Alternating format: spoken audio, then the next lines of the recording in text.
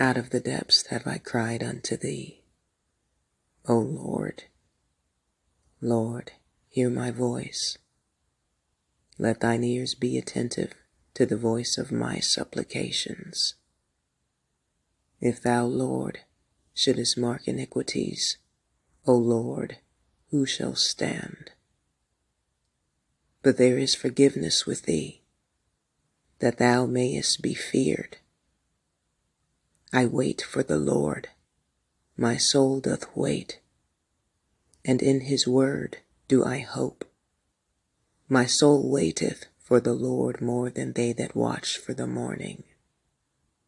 I say, more than they that watch for the morning.